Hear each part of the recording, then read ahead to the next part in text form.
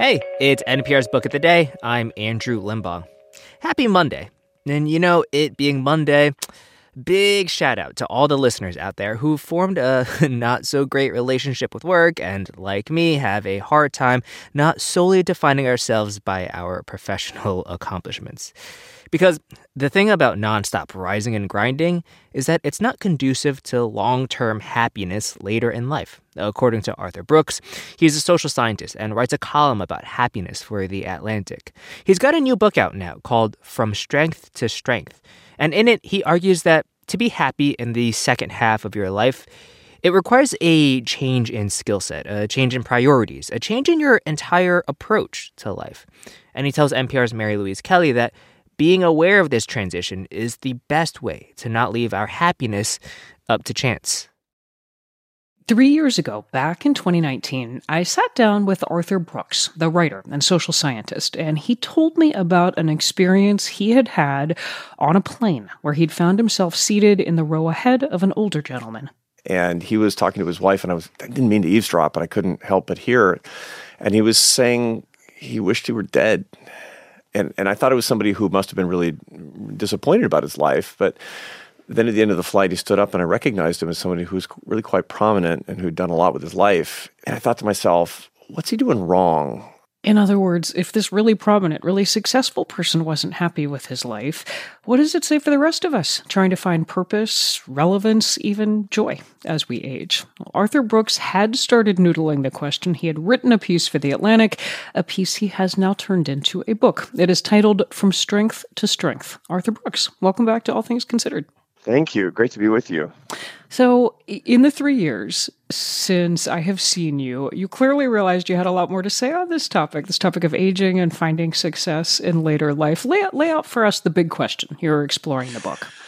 Well, I started doing research. And again, I'm a social scientist, but this is very personal. This is me-search more than research, really. What can we expect if we're trying to work so hard to build something with our lives? And I found that half the population tends to get happier and happier after 65 or 70, and the other half of the population more or less starts to go back down.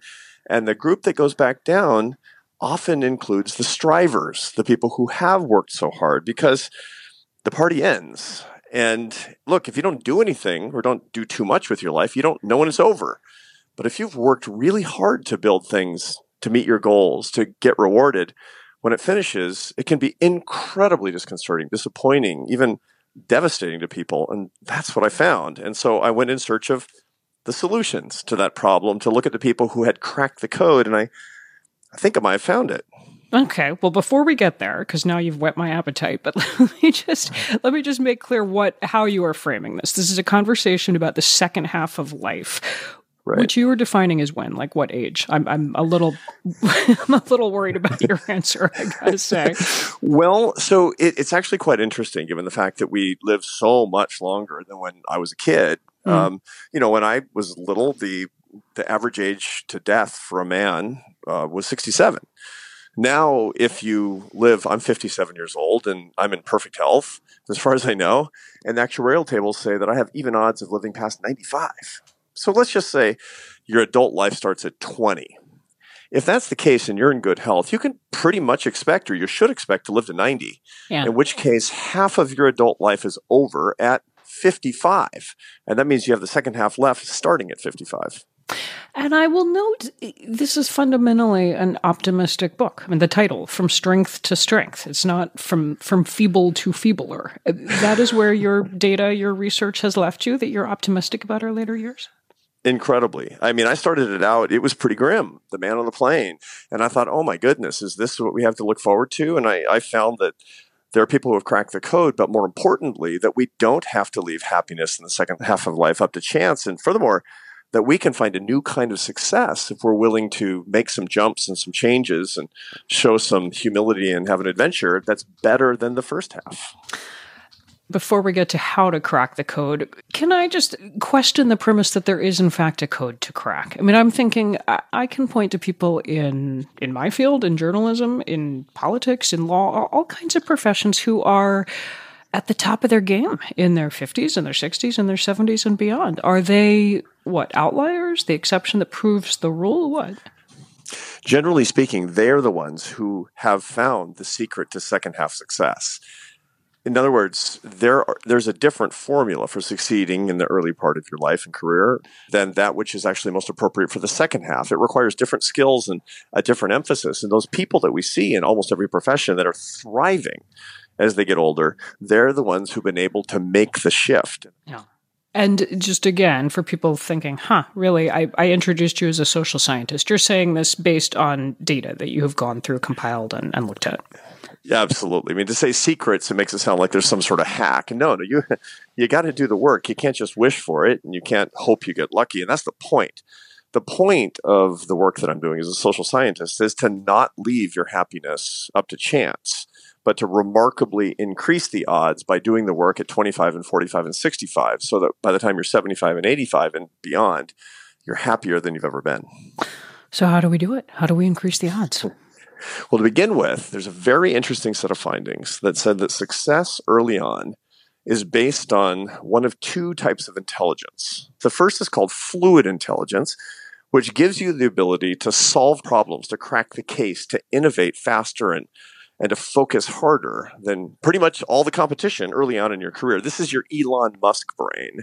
And this increases through your 20s and into your 30s, but then it tends to decline through your 40s and 50s, meaning that you need to move to the second kind of intelligence, which is increasing in your 40s and 50s, and even your 60s, and will stay high for the rest of your life.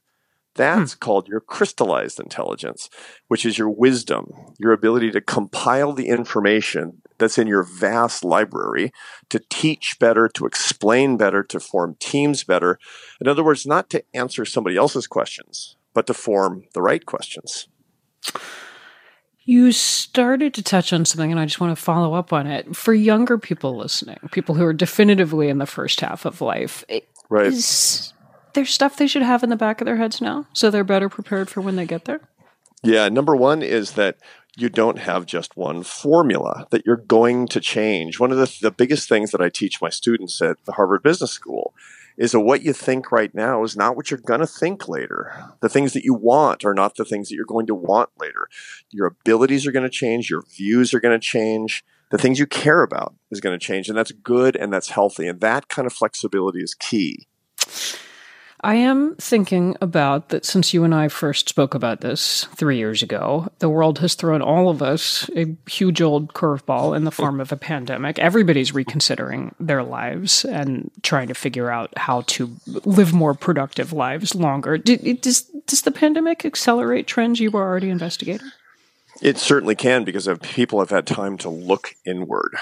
This has been a terrible scourge. Everybody knows that the pandemic is not something that we wanted, but it's also been an incredible opportunity for a lot of people.